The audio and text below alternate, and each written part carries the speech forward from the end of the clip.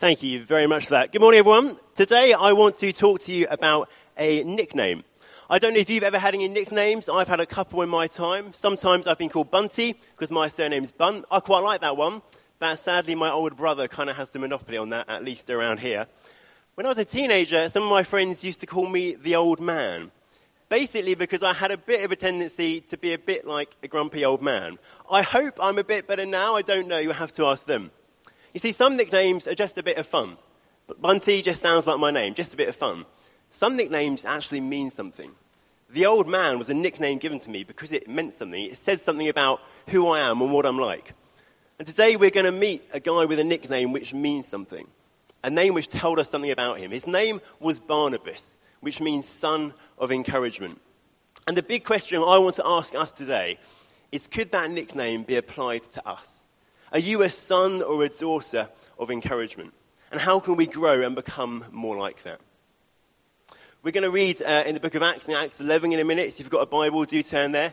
As you'll know, if you've been with us in the last few months, we are currently going through a series called Acts of Courage, reading through the book of Acts, the book of the New Testament that tells us about the first 30 or so years of the early church. And we've come quite a long way now.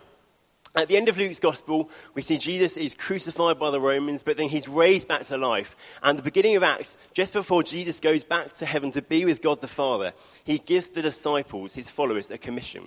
He says, you're to be my witnesses, telling people the good news that I'm now king. In Jerusalem, the city where we are, in Judea and Samaria, that's like the surrounding areas, and out to the ends of the earth. And as we've read through Acts, we've seen that progression. We saw the church in Jerusalem. We saw them get established. We saw the Holy Spirit come. We saw healings. We saw the community life of the church. Then we saw the gospel expand and go into Judea and Samaria. Philip went off to Samaria and encountered Simon, and all lots happened there. Well, today we get to the point where the gospel really starts to go to the ends of the earth as we meet the church in Antioch. Antioch was a really big, really important city in the ancient world, probably the third largest city in the Roman Empire. And the church that gets planted there has a huge influence in spreading the good news about Jesus across to the ends of the earth. So we're going to pick up the story in Acts 11, starting at verse 19. Now those who were scattered because of the persecution that arose over Stephen travelled as far as Phoenicia and Cyprus and Antioch, speaking the word to no one except Jews.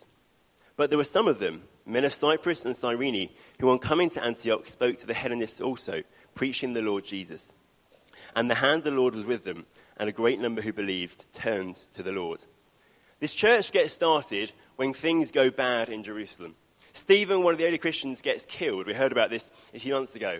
And just like when a pebble is thrown in water and the ripples go out and out, all of a sudden this persecution happens and the Christians are spread out and out across the country, out of Jerusalem. Jerusalem is no longer a safe place to be. And some of these people go quite a long way. We can see on a map up here. They start in Jerusalem, down the bottom. Some of them, Luke tells us, go up to Phoenicia, which is that coastal strip on Syria. Some go over to the island of Cyprus. And some go all the way up to the city of Antioch. But these first lot that went, Luke tells us, speaking only to Jews. The Jews are the people who had the Old Testament. They'd inherited the promises God had given to Abraham and had passed down through the generations. They believed and worshipped only one God. Because you see, these Christians who'd gone from Jerusalem, just like Peter we heard about last week, hadn't yet understood that the good news that Jesus is king is good news for everyone. But there were some who did get this. Men tells us that men of Cyprus, the island, and of Cyrene, which is a city in the north of Africa, spoke to the Hellenists. Hellenists were people who spoke Greek. They thought Greek. They were Greek through and through. They weren't Jews. They believed in many different gods worshipped at the Greek temples. But these people coming from Jerusalem knew that the fact that Jesus was king was good news for them too. And notice Luke says they went preaching the Lord Jesus. All throughout Acts, we've often seen the apostles preaching Jesus Christ, Jesus as the Messiah, the anointed, promised Saviour, talked about in the Old Testament. These guys didn't know the Old Testament. As they say, this guy Jesus, he's Lord. And in the ancient world, that meant a big deal. In the ancient world, there were lots of different lords you would go to at the temples, and you'd ask them to heal you or look after you or give them a safe journey. And the emperor himself called himself Lord. And the emperors fashioned themselves as these kind of divine figures, and they said, we are the saviors of the world. They said, we are coming to proclaim good news. Actually, these guys are saying, no. The savior of the world is King Jesus, and only King Jesus.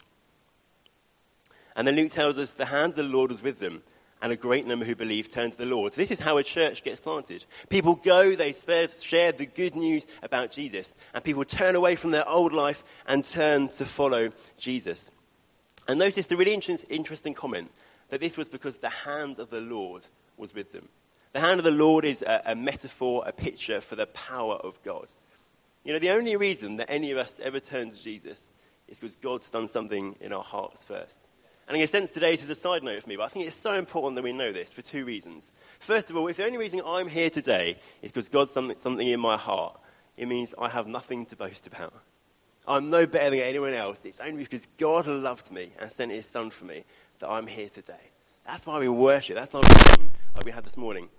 The other reason it's really, really, really good to know is it means that when we're telling people about Jesus, when we're talking to our friends or our family or work colleagues, it's not our job to make them believe in Jesus. The Bible says, Paul says in 1 Corinthians, we kind of sow seeds, we water seeds, but it's God who brings the growth. I don't know if you've ever tried gardening. I'm not all that great at it, but you can sow, you can water, you can do what you like. You can't force a plant to grow. God can. When we're telling our friends about Jesus, we are sowing seeds, we are watering, and we need to keep on doing it.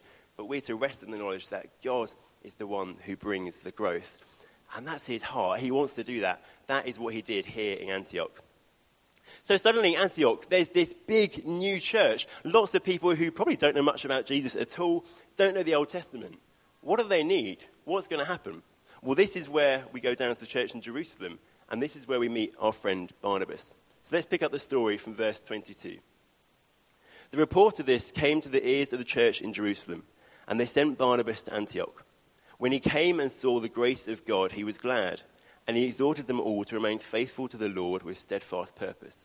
For he was a good man, full of the Holy Spirit and of faith, and a great many people were added to the Lord. So Barnabas went to Tarsus to look for Saul, and when he had found him, he brought him to Antioch. For a whole year they met with the church and taught a great many people. The church in Jerusalem was the first church to get established, a big, important church, and they hear what's happening at Antioch, and they think, these guys are going to need some help. As they look around and think, okay, who are we going to send? And they set on a man called Barnabas. As far as we know at this point, Barnabas was just a member of the church. He wasn't an elder. He wasn't at this point an apostle, that he seems to have been later. He was just a member of the church, but they picked Barnabas because he was a man they knew God could use. He was a man they knew would build up the church in Antioch. And here is where I think we've got something we can learn today.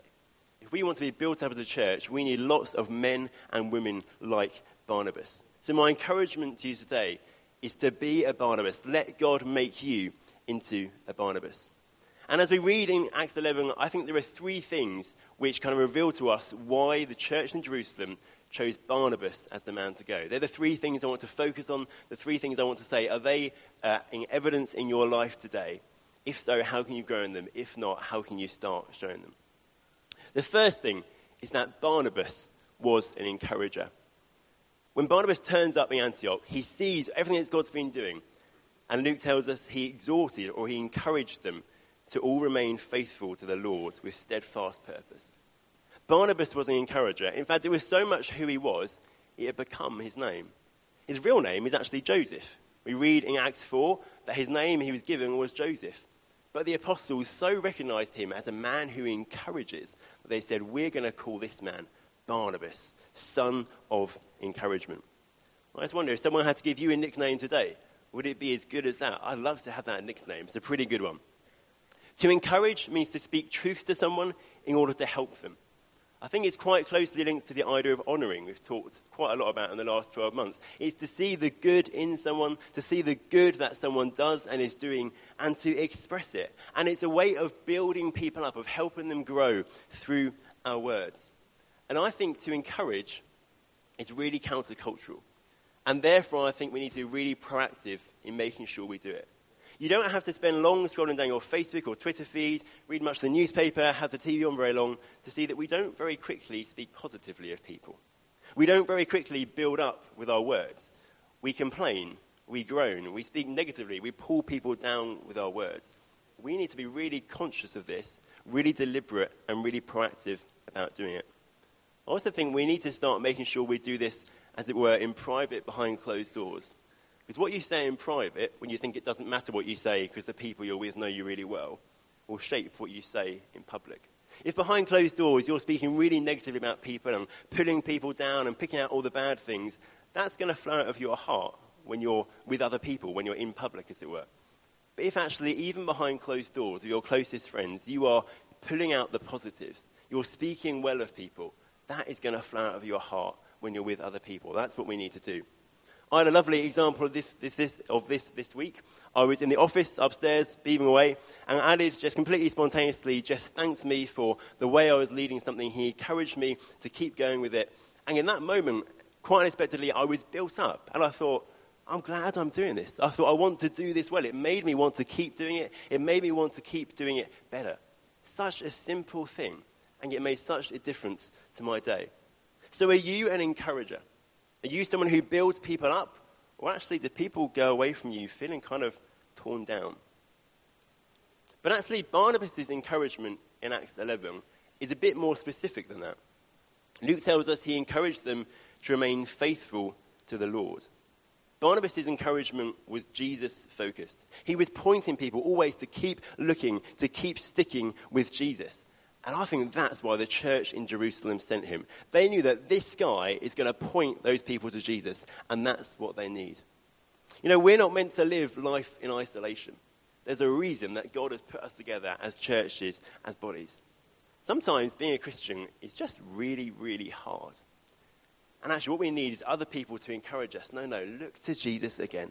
Stick with Jesus. Keep trusting him. Keep spending time with him. Keep on following him. It's a bit like we can be a plane in a storm or in bad fog and we kind of can't see where we're going. And what we need is air traffic control to radio in our ears and tell us, no, you need to turn that many degrees to get back on course. Someone outside of our difficult situation can help us and can point us back to Jesus. A number of years ago now, I had a fantastic example of this in my life. I was going through a really, really difficult time.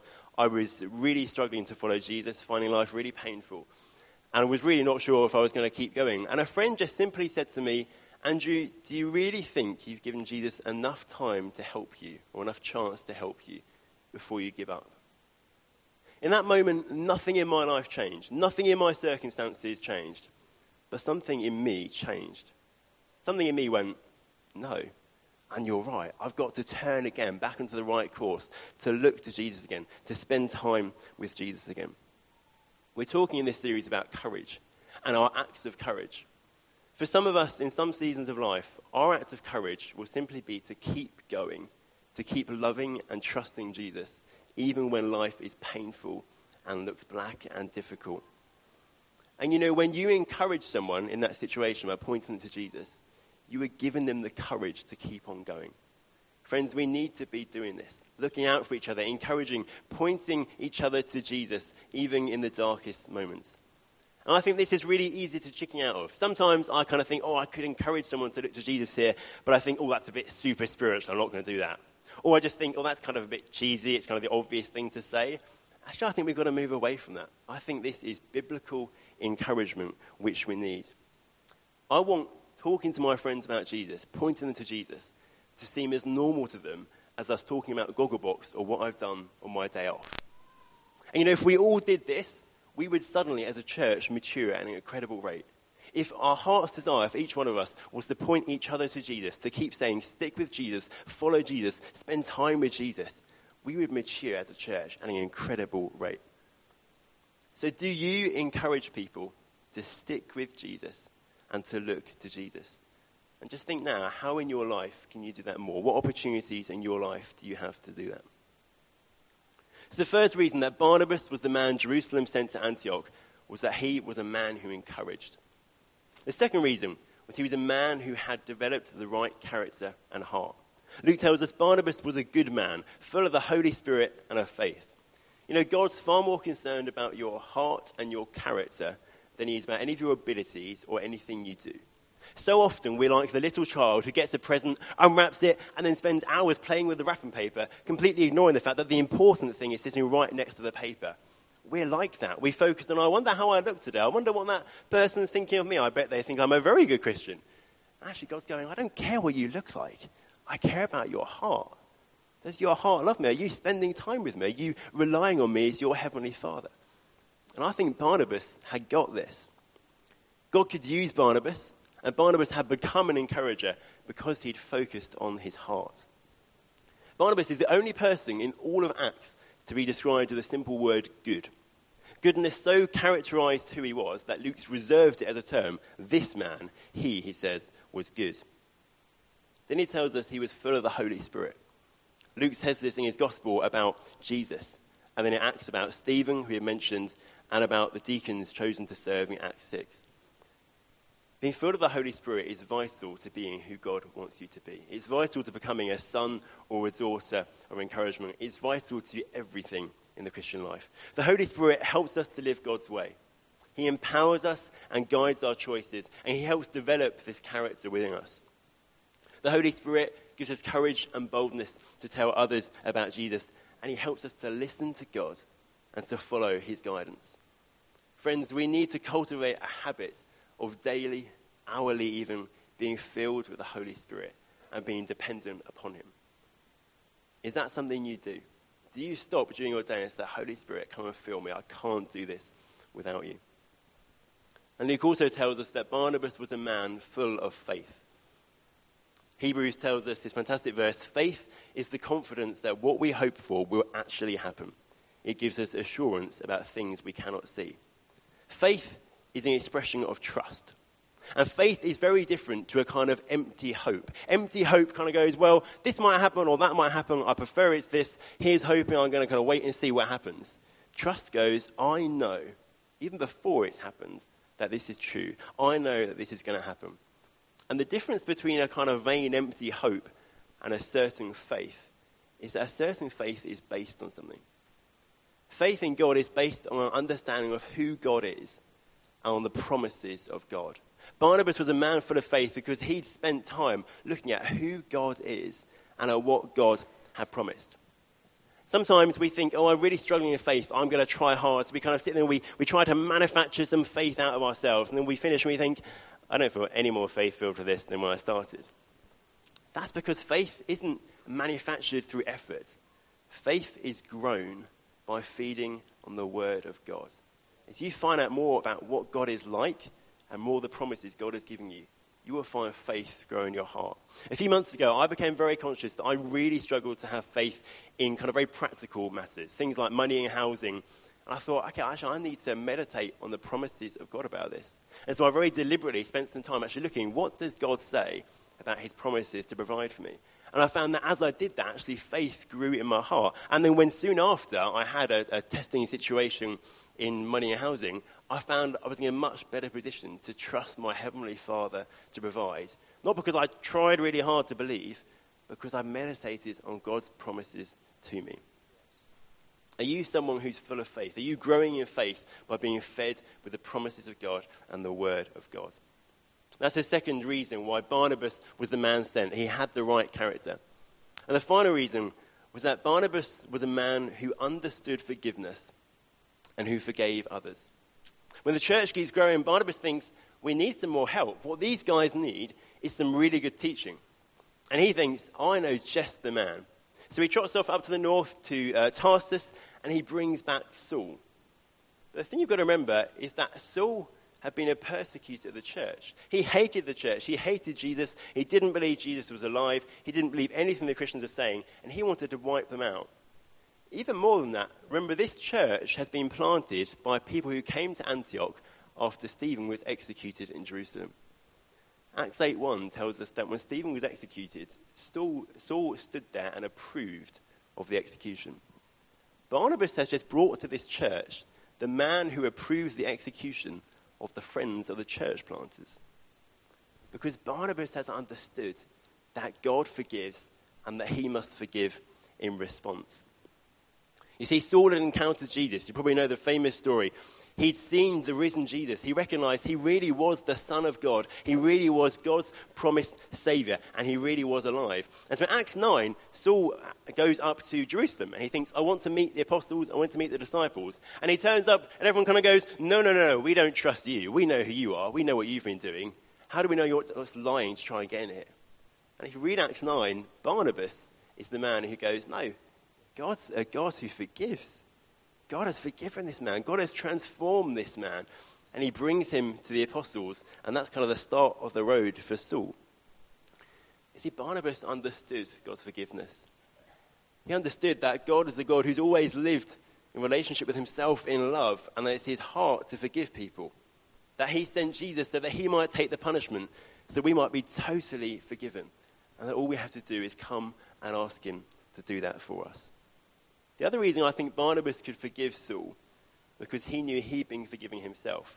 He could kind of have gone, well, I know God's forgiven Saul, but I'm still pretty annoyed that he's killed loads of my friends. But actually, I think Barnabas knew he started off just like Saul. He too had started off rejecting Jesus. He too had started off actually not giving God all his love and all his devotion and all his worship. Because we all do. Paul says in Romans 1, we all start life, we worship the little things down here, the created things, not the Creator, who is worthy of all our love and worship.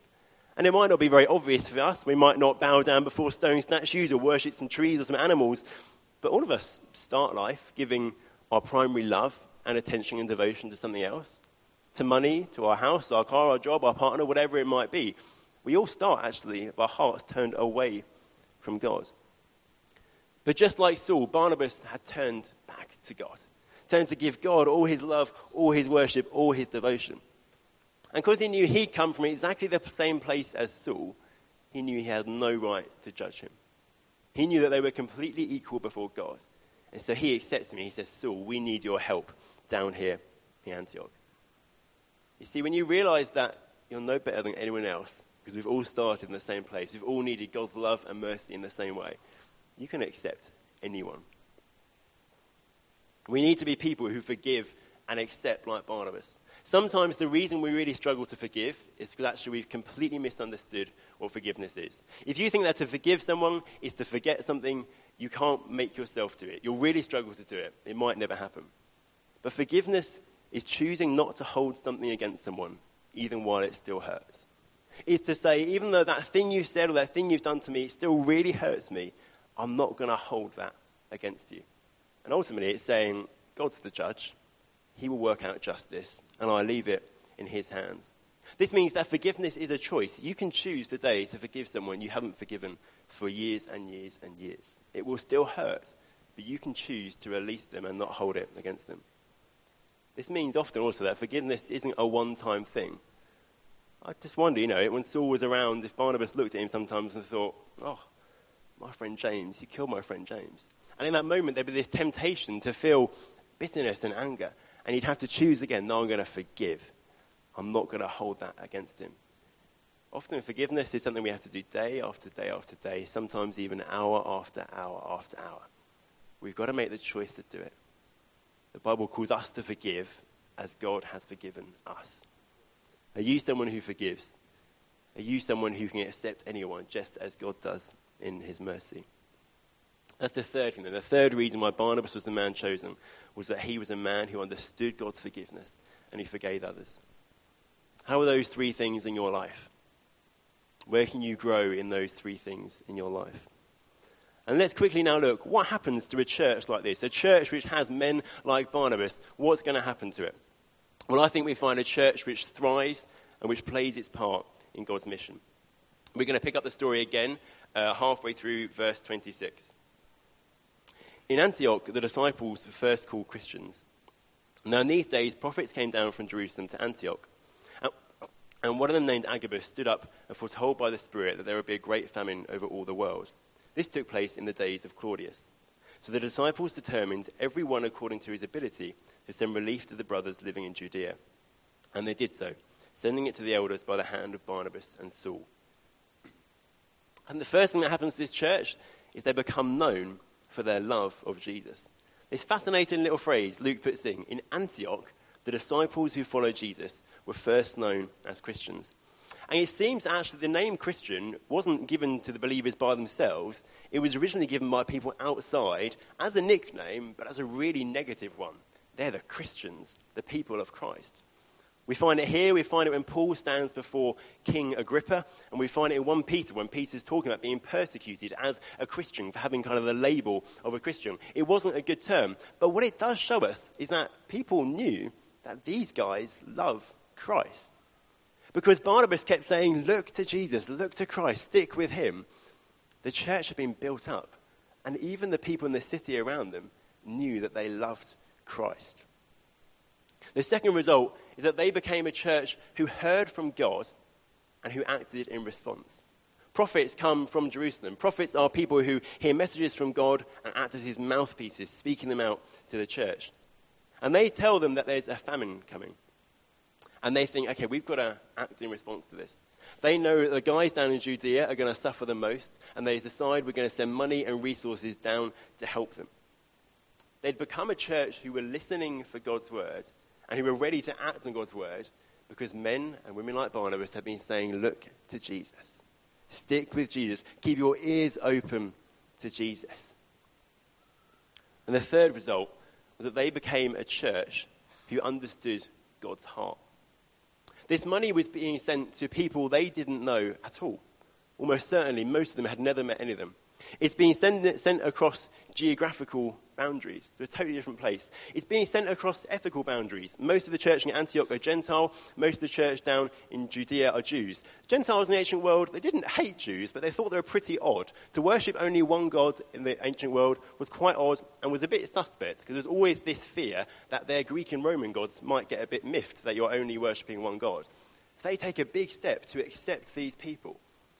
And you see, that's because men like Barnabas has shown them that God forgives and that they're to forgive and accept people in the same way. And that's what they did there. Friends, I'm convinced that we need lots of men and women like Barnabas, lots of sons and daughters of encouragement. We want to be a church who thrive, who mature, and who play our part in God's mission to take the good news that Jesus is now King to our town, to our country, and across the ends of the earth. We want to hear God and respond on the back of it. And if we're going to do that, we've all got to play our part. We've all got to become more like Barnabas, pointing each other to Jesus. So here are my final challenges to you. And just as I ask you these questions, I just want you to make it really personal to you and really practical. What are you going to do differently tomorrow and Tuesday, Wednesday, Thursday to make this a reality in your life? Are you a son or a daughter of encouragement? Is that a name which would stick well for you? Do you encourage people by pointing them to Jesus? Are you focusing on developing your character, on being full of the Holy Spirit and growing and being full of faith? And do you understand God's forgiveness to such an extent that it leads you to forgive others? How are you going to be a Barnabas this week? What are you going to do? Who are you going to talk to? Who are you going to forgive today? Maybe you need to accept forgiveness today. Maybe you're here today and actually you don't know Jesus at all. You're not a follower of Jesus. But friend, let me tell you today, God wants to forgive you. He wants to give you a new life. Jesus said that actually, even though we've all started worshipping other things, all we need to do is to repent. We stop, we turn, and I say, I'm going to walk to Jesus. And I'm going to trust that he is going to accept me. And my life will now be walking in this direction, not in that. He says when we do that, he promises to forgive us, to adopt us as his children, and to give us an eternity to spend with him. If that's you this morning and you'd like to know more, please come and talk to myself, one of the guys at the front here. We'd love to talk with you, and if you'd like, we can pray with you. I'm just going to finish off now by praying for us, asking God to make this stuff settle in our hearts, and then I'll hand back to Paul. Father God, we thank you for Barnabas. We thank you for the example he is to us, that he was a man you could use, and for the fruit that came from that in Antioch. And Father, I pray we do raise up many Barnabases, many sons and daughters of encouragement in this church. Would we be people who point each other to you, who build each other up by pointing each other to you, who are focusing on developing our character, not worrying about the externals, but focusing on our hearts, being full of the Holy Spirit and full of faith. and who truly experience and understand your forgiveness in such a way that leads us to forgive others. Holy Spirit, we just invite you here now. I pray, Holy Spirit, just come. Come and speak to us. Come and highlight things I've said to us. Come and show us where you want us to grow, where you want us to develop. And I pray now, come and fill in each and every one of us that we might be empowered to be sons and daughters of encouragement as we go away from here this week. And I pray, come and build us up as a church. Come and cause us to thrive and mature and be caught up on your mission, because we are a family of Barnabases. We ask this in Jesus' name. Amen.